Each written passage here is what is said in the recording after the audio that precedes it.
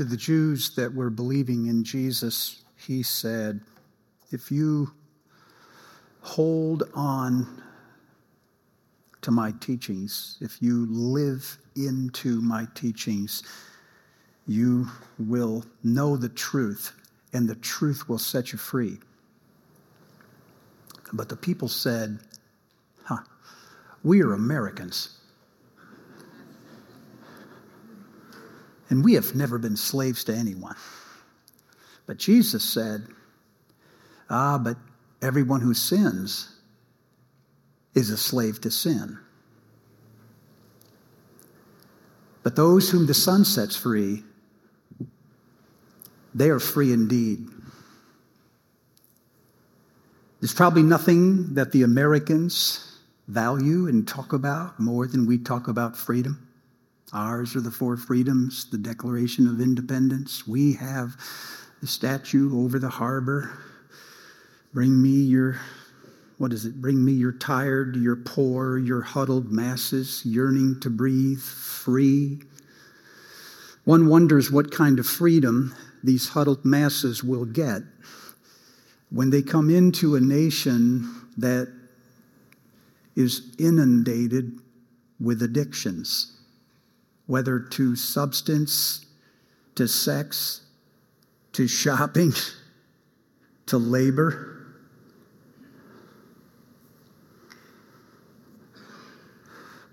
We have more stuff than anyone in the world, and yet we are further in debt.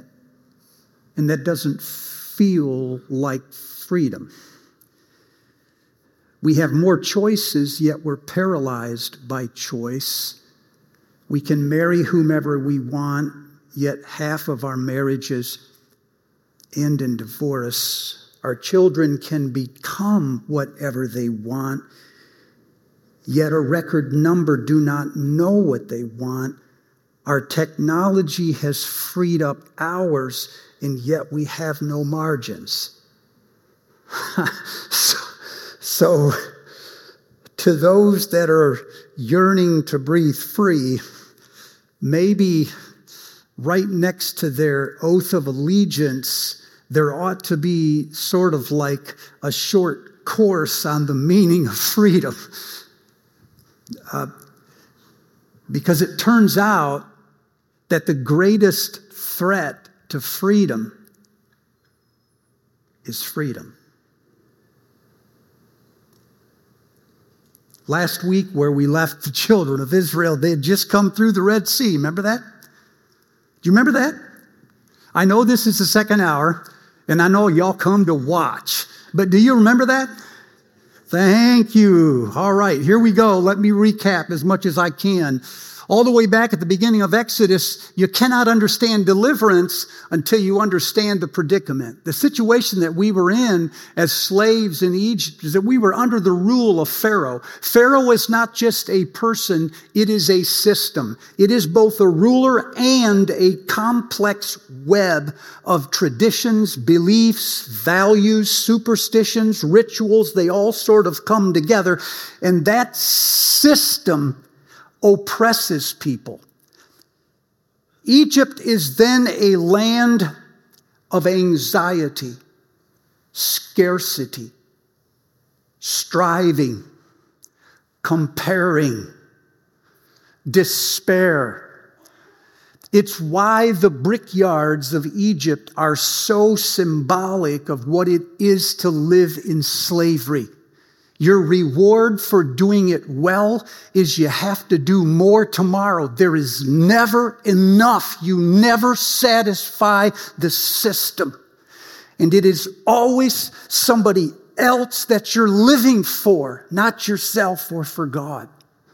This is slavery. And one can be a slave even in a free country. Yahweh one morning, I guess, remembers the covenant that he's made with our ancestors. And he rises to do battle with the Pharaoh. In a conflict of the gods, Yahweh versus Pharaoh, Yahweh destroys the gods of Egypt one at a time. That's what the 10 plagues were. He was taking out the underpinnings of the entire system. The whole thing was suspect now. He leads his people into the wilderness. They come to a sea that they cannot cross. Pharaoh has brought his armies together. Israel is pinned in between Egypt, where they left, and their future, where they cannot go. Yahweh tells Moses to hold his staff over the sea. As he does, a wind from the east begins to blow.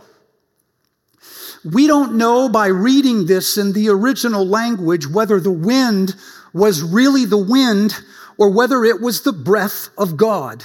In fact, in chapter 15, when they sing about this, they call it the breath from his nostrils. It wasn't the wind at all. It was God's breath.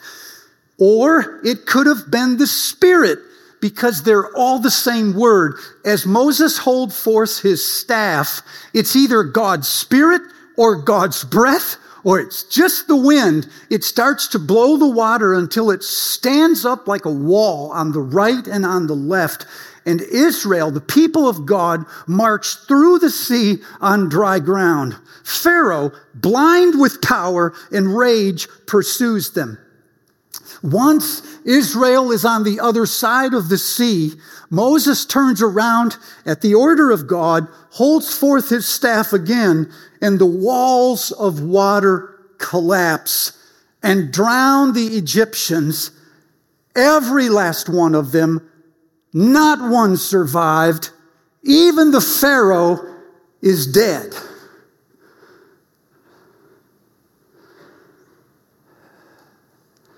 Thanks be to God. Did you feel that last week? Did you? Now, on the other side of the sea, we'll discover what the real threat was all along. And it wasn't Pharaoh. 3 days on the other side of the sea, the people of God run out of water. They start to complain. We're going to die. We don't have enough. They start complaining to the leader. The leader goes to God. God says, take a stick, throw it into the water. It will make the bitter water sweet, and you can drink it. Moses does what he's told. He finds the stick, throws it into the water. The water becomes sweet. The people of God drink it, and they're happy. For now. 6 weeks later, they've moved to another part of the desert called the Desert of Sin, appropriately named, and it's there where they run out of food. Now they have nothing to eat. Once again, the people of God say, you know what, it would have been better if we just would have died in Egypt, because when we were in Egypt, we had all kinds of food. Man, we had the life back there. But here, you've brought us out here to kill us. Moses does not go to Yahweh. Yahweh overhears it and says to Moses, tell the people that I will give them food to eat. Every night before they go to bed, I'll give them meat, and every morning when they wake up, they'll have more bread than they could ask for. Sure enough, that night before they go to bed, there are quail lying on the desert floor. They've had all the quail that they want. And in the morning, there is fresh bread from heaven, manna they call, what is it, lying on the floor. So they have meat in the evening and bread in the morning. Chick-fil-A between the two of them. And they have this for the entire time that they are in the desert. And the people of God are happy once again. For now. A few weeks later, they moved to another part of the desert called Rephidim, and there they run out of water. One more time, they go back to Moses and they say, we're about ready to die, only I think you brought us out here to kill not only us, but our sons and our livestock too. They're getting ready to stone Moses because they're afraid of running out of resources. Moses, at the end of himself, goes to Yahweh and for the first time complains and says, what every leader has said at one time or another, what am I to do with these people? And Yahweh says, walk out in front of them. Take your staff. Go out to the rock of Horeb. And once you're there, strike the rock with the staff and water will come out. Moses leads the people to the rock of Horeb. He strikes the rock. Remember, he's mad. I got a feeling this isn't a tap. He strikes the rock and water comes rushing out. And the people have plenty to drink. And the people of God are happy once again. For now. Here on the other side of the sea, you start to notice a pattern. It's a pattern of anxiety, scarcity, comparison. Would to God we had it like we did in Egypt. It's a culture of despair. You've led us out here to kill us. And you start to wonder if even after the people have left Egypt, if the culture of Egypt is still in the people. Here is where it occurs to you that the problem all along has never been Pharaoh. It's been the ghosts of Pharaoh. It's been the tendency or the inclination to live back in the way of slavery instead of forward in the way of freedom. It's the default of anxiety and fretting and despair and comparison and violence and scarcity because it just seems to be baked right in you. The problem was never Egypt. The problem was us. It was never that we lacked food. It was that we lacked imagination. We could not imagine a life where God provides and it's safe. So God leads his people to the base of Mount Sinai, chapter 19. What happens on Sinai is such a big deal that 1/3 of the whole first 5 books of the Bible is consumed on Mount Sinai. Let me say that in slow motion. From the first of Genesis to the end of Deuteronomy is a span of about 2,700 years. 11 months of that is Mount Sinai. And yet, 1/3 of the entire Pentateuch is spent on those 11 months. Why is that?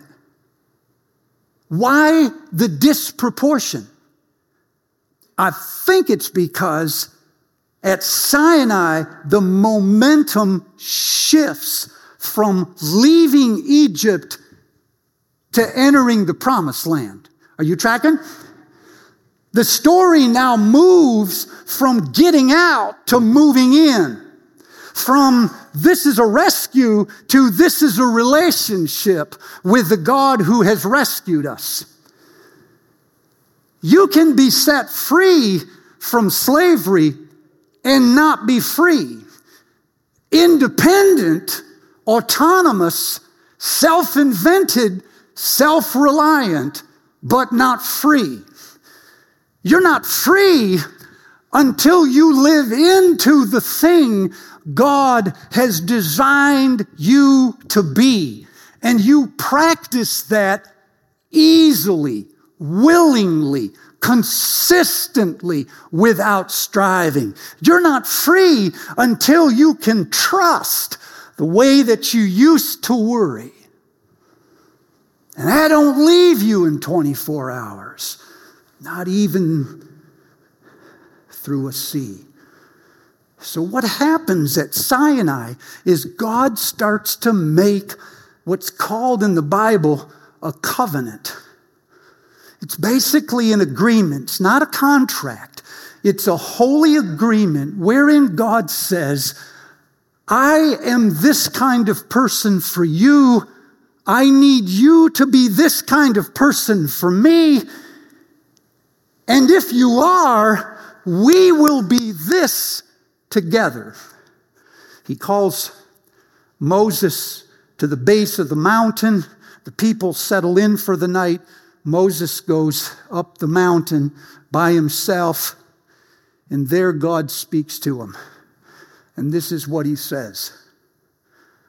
Go tell my people that I have carried them out. I have brought them to myself. The language there in Hebrew means they are my personal possession. Now go tell them that if they will obey fully my commandments and keep them, they will be for me a prized possession. Even though the whole world belongs to me, these people will be for me a kingdom of priests, a holy nation. It's strange, isn't it? They aren't a nation at all. There's 600,000 ex-slaves, and Yahweh is calling them a holy nation. He is way ahead of them. So Yahweh says, go back down the mountain and tell them that's what I said. Moses goes back down the mountain and said, this is what Yahweh said. If you obey these things, you will be his prized possession. You will be a kingdom of priests and a holy nation. And the people went, whoa, we will do everything he said. All right. So Moses goes back up the mountain, tells Yahweh. Yahweh says, go back down the mountain. You getting this? He's getting his steps in. And tell the people, in 3 days, I will come down on the mountain. And there I will speak to you in broad daylight, in front of the people. Moses comes back down the mountain, tells the people, get ready. Yahweh said he's going to make his first appearance to you. He's going to come and land on that mountain. They have no idea who he is or what he looks like. Yahweh says if you get too close, he'll kill you. Yahweh says that if you don't put limits around it, you'll die. If one of your cattle walk onto the mountain, he'll die. Nevertheless, Yahweh told us to come to the mountain.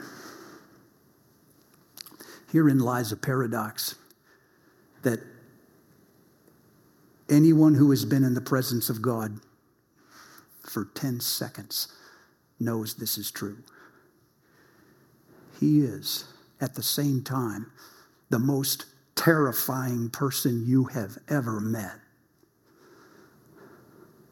And the most inviting, the most true, the most accepting person you have ever met. He is what one calls the awful mystery and fascination. When you are in his presence, you are terrified, but you don't want to leave.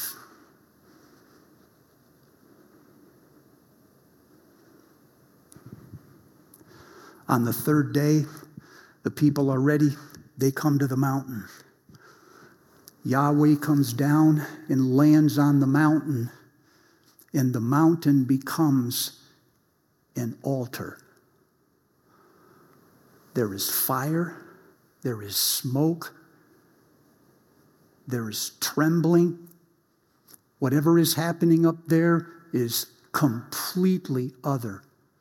It is not of this world, and yet it is in this world. The voice from the mountain tells Moses to climb the mountain one more time. Moses goes up, stands in the presence of Yahweh, and Yahweh says, tell the people to stay at a distance. And by the way, tell even the priests to not come near this mountain. There, from the top of the mountain, Yahweh begins to utter words for the first time to his people. And now we understand what he was up to the whole time. This was never about getting people out of bondage. This was never about a miracle in the Red Sea. This whole thing was always about God forming a new nation around words like a covenant. A friend of mine has likened Mount Sinai to a wedding in which God chooses his bride. You are my prized possession, a kingdom of priests and a holy nation. And then Yahweh comes down on the altar and summons the bride to come near the altar.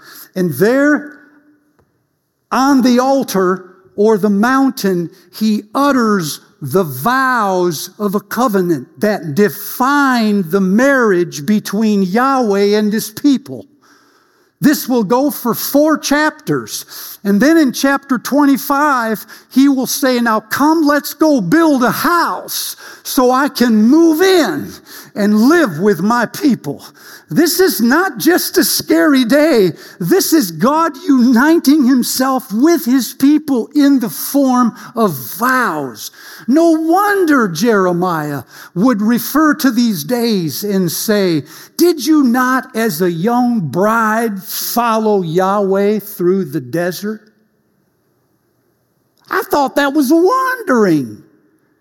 Jeremiah says it was a honeymoon.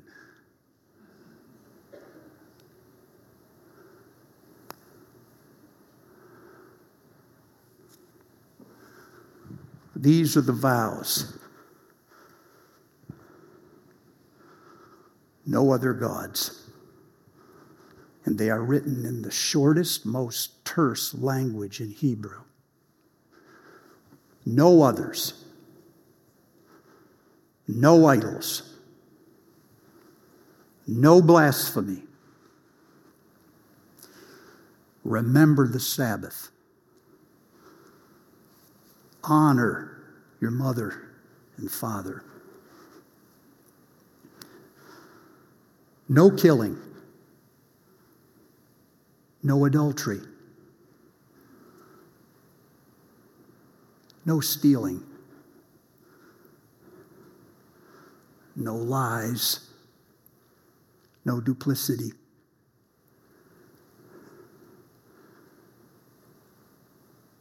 No coveting.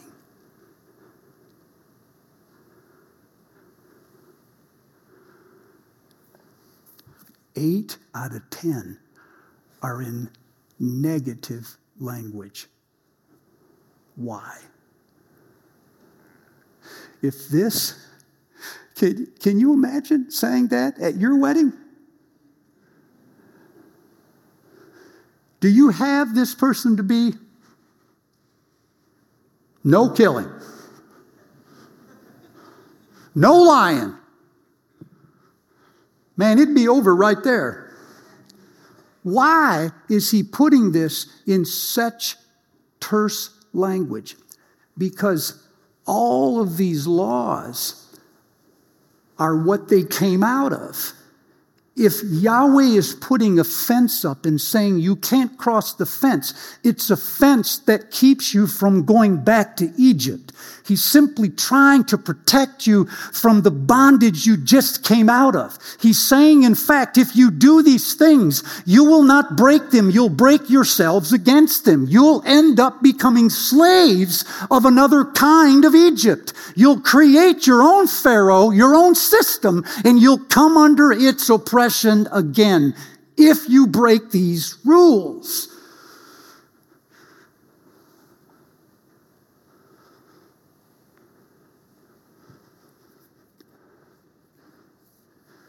This is where Jesus comes in. One day Jesus goes up a mountain like Moses, and he starts to speak of rules, only he speaks of them in another level. He says, unless your obedience is better than that of the past, you cannot live in the kingdom of God. You've heard Moses say that you cannot kill. I'm telling you, if you're angry with someone without a cause, if you start slurring someone, and you don't settle your differences, you just hold on to your grudges, it's like you've already killed them. You've heard that you cannot commit adultery, but what I'm saying is, if you lust after another person, whether body or relationship, you have already committed adultery in your heart. You've heard the lex talionis, eye for an eye, tooth for a tooth, but I say to you, forgive your enemies. What Jesus is giving us, church, is a way of freedom. What he's giving us is the real meaning of the Ten Commandments. He's telling us the Ten Commandments were never there to prohibit something we love to do. They were there as a doorway into a life of freedom. And obedience is the way through the gate.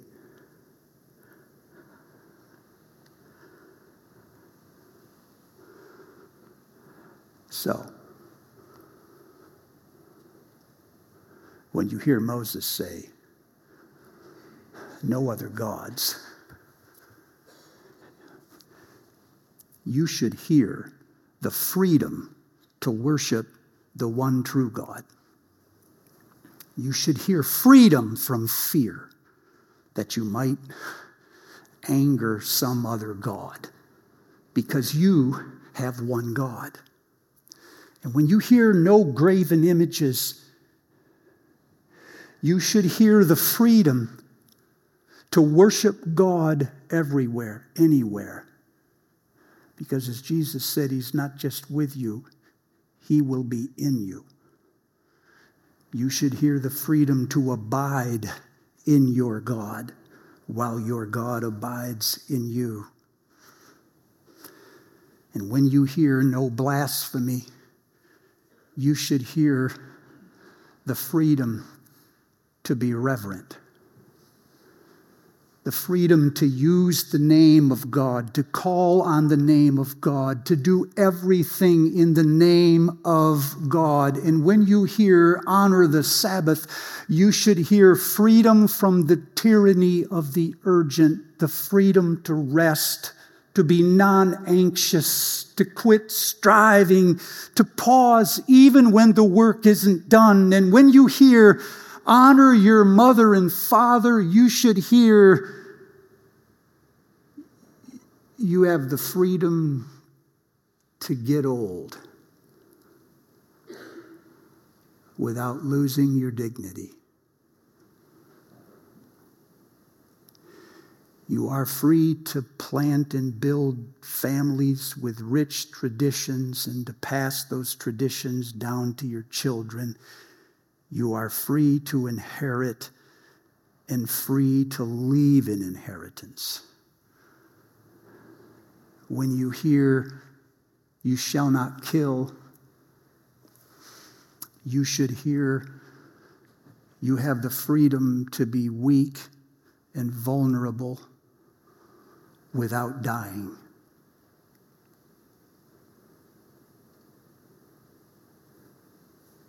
You have the freedom to live without anger,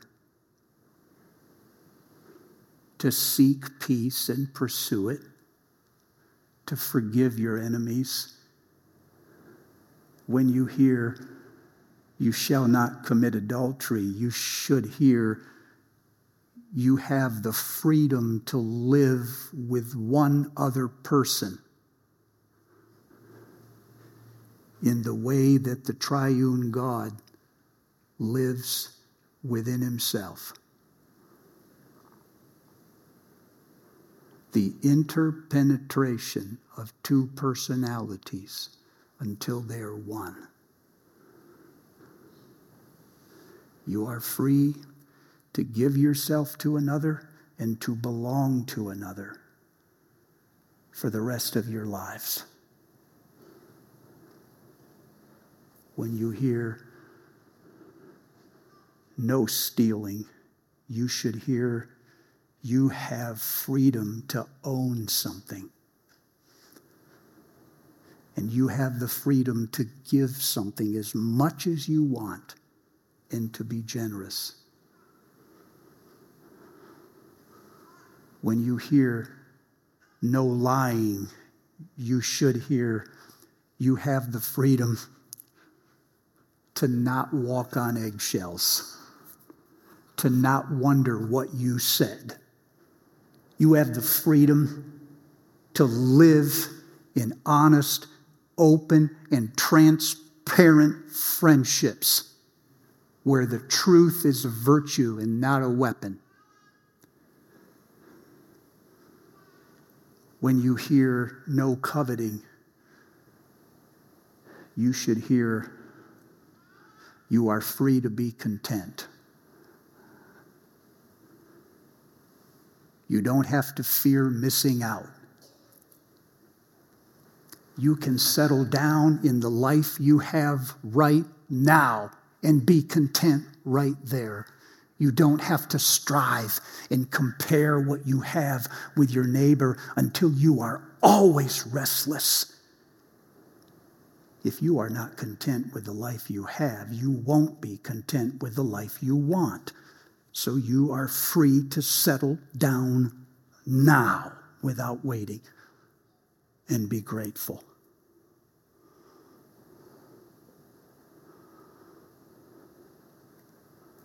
Where did we ever get the idea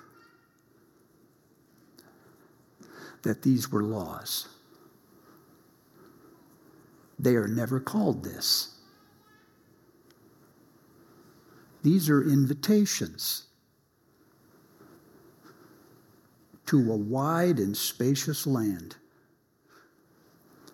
And the way in is obedience. Would you bow your heads?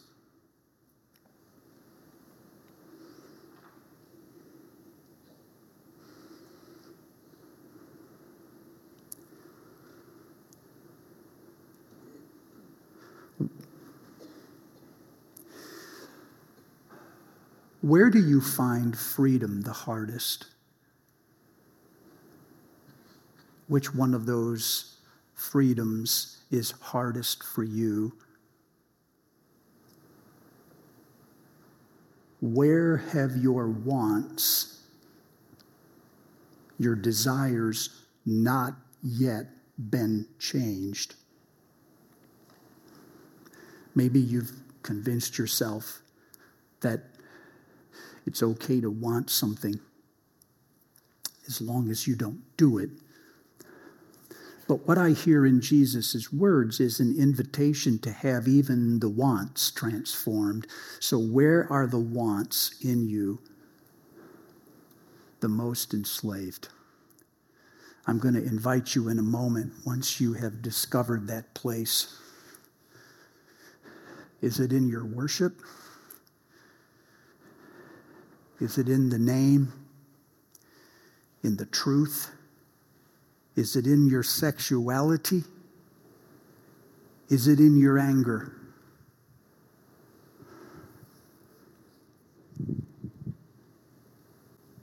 in your needing, grasping? Where are you asking God to transform the wants?